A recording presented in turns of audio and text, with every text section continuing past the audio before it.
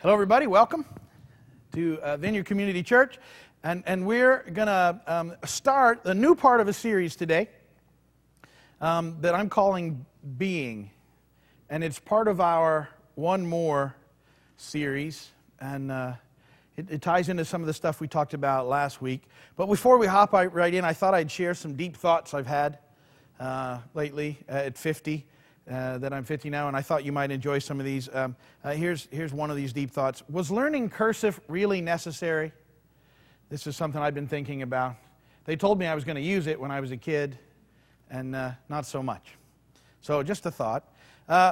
Can we agree just to ignore whatever comes out after Blu-ray? I think that that would be a good thing, because I'm tired of them keep coming out with different stuff and having to go buy those things all over. Here's another thought. I think the freezer deserves a light as well. Anybody else ever think like that? Refrigerator's got a light, microwave's got a light. Why is the freezer with no light? Like you can't, anyway, just a thought. I have a hard time deciphering the fine line between boredom and hunger. Something I've realized at 50.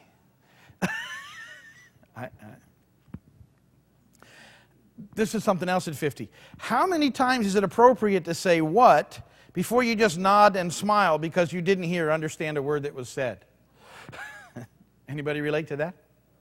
What? Oh, yeah. Okay. Even under ideal conditions, people have trouble locating their car keys in a pocket or finding their cell phones or finding their house key, but everyone can find and push the snooze button from about 3 feet away, first time, every time. You ever thought about that? All right, well, those are some thoughts. They don't mean anything. I just thought I'd run them by you. We did a free soda giveaway today. We had a lot of fun. Another free event that we like to do, and we just give people either, and they were ice cold Pepsis or Diet Pepsi. You're getting the remnants. We're back there today. Fun outreach. Those kind of outreaches are good. I get a kick out of it, though, because people are either really blessed and are just excited about it, and it's like we just really made their day. Some people will not have anything to do with us, and it fascinates me. And today we were actually walking up to a car, and the person in the car rolled up the window before we could get there. And a lot of people just won't look at it. It's just kind of funny, and you think, but anyway, the people that will talk to us and that we get to minister to, that's a really cool thing. So we did that today. That was fun. We're doing the Dollar Car Wash next Saturday across the street. Inside your flyers, I'm not going to belabor the point. There's the stuff about the One More offering that I brought up last week. All I'm asking you to do is pray, and you do whatever God tells you with regard to that. Maybe it's just to pray for us as we continue to do these things. That's good. Also, praying for the events in Japan. And we will respond in some way in the future. I don't know how yet, and I don't want to rush into doing stuff without checking it out. I'll let you know if the Vineyard does something at a national level that we can tie into. If not, we'll find another way, and we'll figure out what to do in response to that. If you're looking to respond quicker, just make sure you check out whatever organization you go with, because unfortunately, scams always pop up right after a thing like this. So make sure it's a well-known organization if you decide you want to do something out front with the people in Japan. The Vineyard has some stuff that goes on in Japan, and I'm not sure about the area, but what we would usually try and do is find out if we have something on the ground and then go and bless that however we can for them to reach out to the people. Because there'll be, those of you that live here know this, there's phases of this stuff in recovery after a disaster. And they need that initial phase, which is really handled very well by some neat organizations. They've got it, including our military and stuff. They'll get in there. Then there's a long-term opportunity, which is really the best time for the church to move in and do stuff. And if we can figure out how to help with that response, we can go back maybe and rebuild some churches and reach out to neighborhoods as we do that and feed some folks. That's great stuff. So I will let you know what opportunities arise, and we'll go in that direction. Okay. So, this new series is called Being, and let me try and explain how we got there and what it's all about. In the last 4 or 5 weeks, we talked about our mission which is one more. We have a hand sign. And our mission of one more lost child back to dad, one more to Jesus, one more in the kingdom. That's what we do. So if people were asking you, what's your church do? What's your church about? What's the mission of your church? You should know it. Oh, it's one more. And you can quickly identify that. We also touched on in those last 3 or 4 weeks, and we'll touch on it obviously some more, how we do it, which is our method. And we gave you an acronym for our method, which is we're a force and not a fortress. We're a frontline operation, caring, reconciling, caring, and encouraging. And we talked about the fact we have a radical message, and we present it with radical hospitality and radical generosity. And we've talked on that. We'll talk about that more as we go, but that's our method. Why we do it, we touched on, and that's what this series is going to do. We're going to broaden why we do it, which is our motivation. So we have our mission, we have our method, we have our motivation. And then there's another piece to this that we'll do after we're done with these, all right? But our motivation for this, and I talked about this, is love. In 2 Corinthians 5, we saw that the reason we do it is that Christ's love compels us. And we broadened that even at the time to talk about a love for God and a love for others. And that this is our motivation for everything that we do. It's the motivation for our mission. If it's not the motivation for our mission will fail. So if it's not founded in love, it's just not going to work. Well, as we were talking about reaching out to the culture last week, I said that one of the problems that we face and why it's so important for us to go over the top with hospitality and generosity is that the culture has shifted in the last 50 years or so from a culture of being to a culture of having. And I reference that point by saying that in 1960, there was no public storage space in this country, and now, 50 years later, there's 2 billion square feet of it. And that this has come about because of this shift. And people believe, and everything has moved in that direction. We talked about it, that having is where life is. And that's where you really find life. But it's not what the Bible teaches us. The Bible teaches us that life is found in being in relationship with God, being in relationship with others, loving God, loving others. That's where we find life. Not in the having, but in the being. Not picking on the having. Having is fine as long as it doesn't take the place of being. See, what you have ought to accentuate how you be. I know that's not good English, but I didn't know how else to say it at the time. All right? So that's how those things fit together. And so we have to take a look at this in context of what it looks like. Now, in your notes, at the top of your notes, see the culture believes that life is found in having, and that's all based on right circumstances. That'll be the first answer in your note. The culture has been reduced to right circumstances, that's where they find life. We've in the past talked about that as when and then thinking. That's the next couple of blanks. When and then thinking. And that's the kind of thinking that keeps you stuck in a trap that says, well, when this happens, then I'll be happy. When these events take place, then I'll be happy. When this thing happens, then I'll be happy. When I win the lottery, then I'll be happy. When, then. The problem is it never works because you're waiting for circumstances to find life. Circumstance, same place we get the word happenstance, say just that. They kind of happen, but you can't count on them. And there's no life found in them because they change. Circumstance changes like that. Biblically, we find life in being. And being is about right attitudes. It's not about right circumstances. It's about right attitudes. How you think at things, how you look at things, how you perceive things. What your attitude towards living is. And that's what allows us to find life, see, is right attitudes. And right attitudes are always about loving God and loving others because it's the heart of the whole thing. And Jesus records for us these amazing verses about having right attitudes, about loving God and loving others in a part of a sermon that's called the Sermon on the Mount, but a littler part of that, which is actually called the Beatitudes.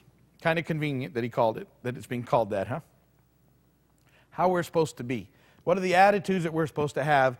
Jesus actually lists them for us in Matthew 5. 3 through 12. Let's look at them beginning in verse 1, though, for tonight. And now when he saw the crowds, it says, he went up on a mountainside and sat down. His disciples came to him, and he began to teach them, saying, and here we go, blessed, let me just say before I read the rest of them, you can keep them up there. Blessed means happy. It's how the word, or fulfilled, or well off. That's what that word blessed means, all right? So just remember that as you go, because some of it seems a little counterintuitive.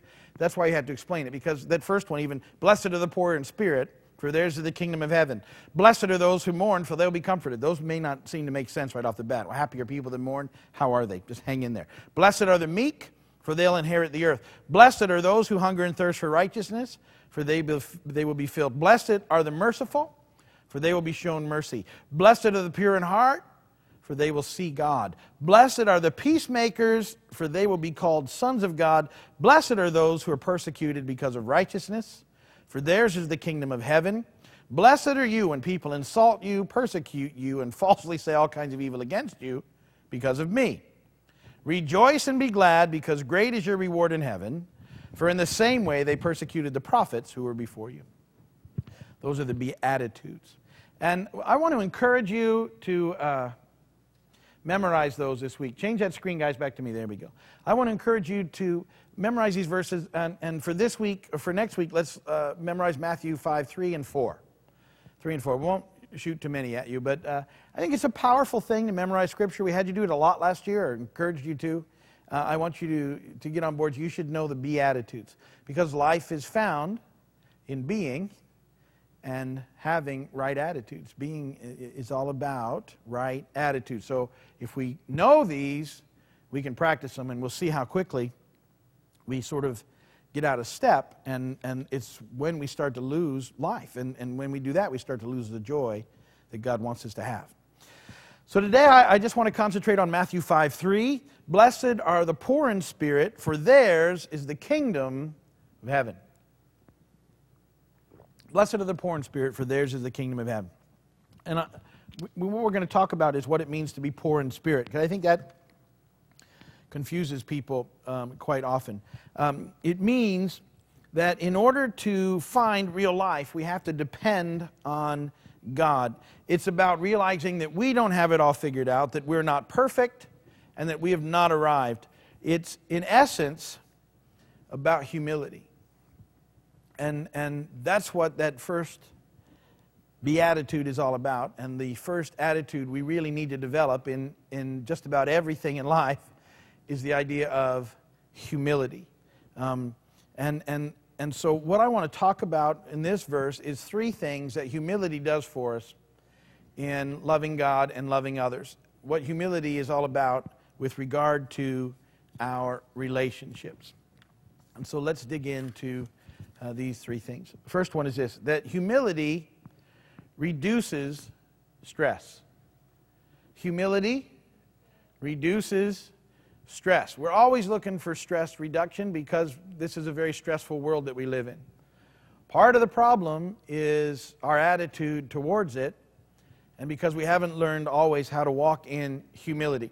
And what humility does for us is that it helps me to realize that I don't have to have all the answers. The world can actually turn without me. I don't have to stay tuned in to the cable news channel 24 hours a day, 7 days a week, to be on top of all the mess. It's not up to me to solve all the problems of the world. You know what? I also don't have to have an opinion on everything. That's very freeing. Sometimes I just decide, you know what? I just don't really, who cares if I have an opinion on that subject? I think I'll just let it go. And it's like, oh, well, that's very freeing. All these people are all stressed out about their opinions, and I'm like, I'll just go with nothing right now. I don't see how it works for me and why I should, and what do I gain from it. And it's very freeing. I don't have to pretend that I have it all together. I can't tell you what a relief that is for me to be in the ministry and not have to act like I've got this all figured out. I couldn't, because I don't. I would hate to pretend that I do. And that would just be a mess. I don't have to play God and take on responsibility that's not mine. That's very freeing.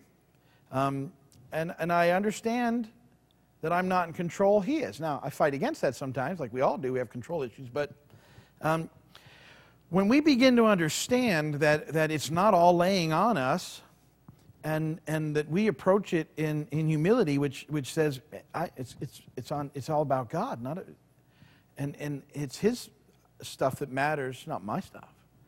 There's something very freeing in that, and something that allows us to be, because we don't have to be, like I said, just after it all the time. We don't have to stay tuned in. Like somehow, I've had periods in my life where I felt like that if I wasn't tuned into something that was going on in the world, it would all fall apart or something. I don't know if you ever felt that way, but I've had a couple of times where I'd find myself up all night watching the news about some events that were happening in another country. And, the best thing that I can do in that situation? Pray. And then do what I'm supposed to do here. It's like, this is a big job. This is enough. Right here. Being thankful for 5 things and encouraging 2 people every day, that's plenty. And so it's not that I don't care. It's just that my job is to pray. But I don't have to be consumed by it. Humility frees me to not have to carry so much, and it reduces stress, which is a huge deal in our relationship with God and others. Proverbs 3:5-6 says, "Trust in the Lord with all your heart. Lean not on your own understanding. In all your ways acknowledge Him, and He'll make your path straight." If we trust Him, let go, realize it's about Him, He takes it from there. Way less stressful than what we often move towards. Second thing that humility does is humility improves relationships. Humility improves. If you can walk in humility, your relationships will be much better than they are. Because what it does is it allows us to realize that it doesn't have to be all about me all the time. It's not me that helps me to find life, and I don't have to ask the questions, what about me all the time? Which is, where we go. How does it impact me? And again, it becomes way more about us than it should be. Here's something that I think is important, and maybe it's worth the price of the whole deal. And so, if you get nothing else, get this. When you become interested in others, you become interesting to others. When you become interested in others, you become interesting to others. It's just the way it works. And there's something very, very freeing in that. Humility also means, and this is a big one, I don't have to be right all the time. Humility allows you to say things like, I was wrong, and I am sorry, without having to use the conjunctive but, which negates I am sorry. You know that, right? And we've talked about that at length. But if you have to go into something with I'm sorry, but, you're not really sorry. And so humility allows you to go, man, I was wrong. I'm sorry. Try that. If you've never done that, give that a whirl. You'll find that to be very freeing. And the person that you've always said but to will just be waiting like, but? No buts. I was wrong. I'm sorry. It's really helpful. You know what else it does? It frees you up to say this. This is a big one. I'm sorry might be the hardest for a lot of people, but I think there's another phrase that's even harder for a lot of people, and it's this one. I need help. Boy, that's a toughie. And yet humility allows you to say it. So there's some things, man, the humility really, I was wrong, I'm sorry, and I need help. That all happens in relationship when you have some humility. It's very powerful stuff. Will really help you. Philippians 2:3-4. Do nothing out of selfish ambition or vain conceit, but in humility consider others better than yourselves. Each of you should look not only to your own interests, but also to the interests of others. It's a powerful, powerful thing that we have to remind ourselves all the time of what's happening. In humility, consider others better than yourself. It doesn't mean you don't care about yourself at all. It just means that you take an interest in others, and then others are interested in you. That's how that works. One of those God things that's very cool. Third, Humility allows us to be graceful. Graceful. Full of grace. And we have to be a people full of grace in order to be a part of the mission of one more. And see, what humility does is help us to remember our constant need for the grace of God.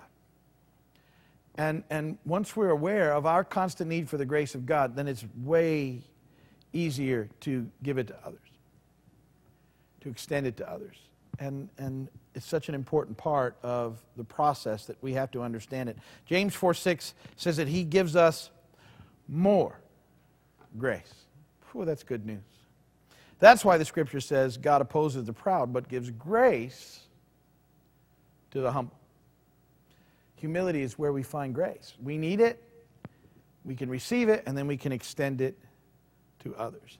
And that's the first of these Beatitudes, what it means to be poor in spirit. It's all about humility, and it's where we begin to realize that life is found in being, in relationship with God and others, loving God and loving others.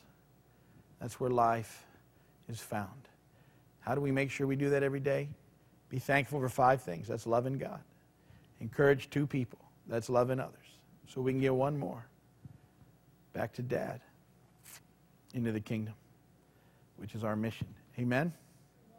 Amen. We'll pick it up from there next week. If you're watching by video, thank you for watching. We appreciate you. If you need anything, call us, write us, let us know. We'll do what we can. We're going to go ahead and close here tonight with prayer. And so let's do that now. You can shut the video off.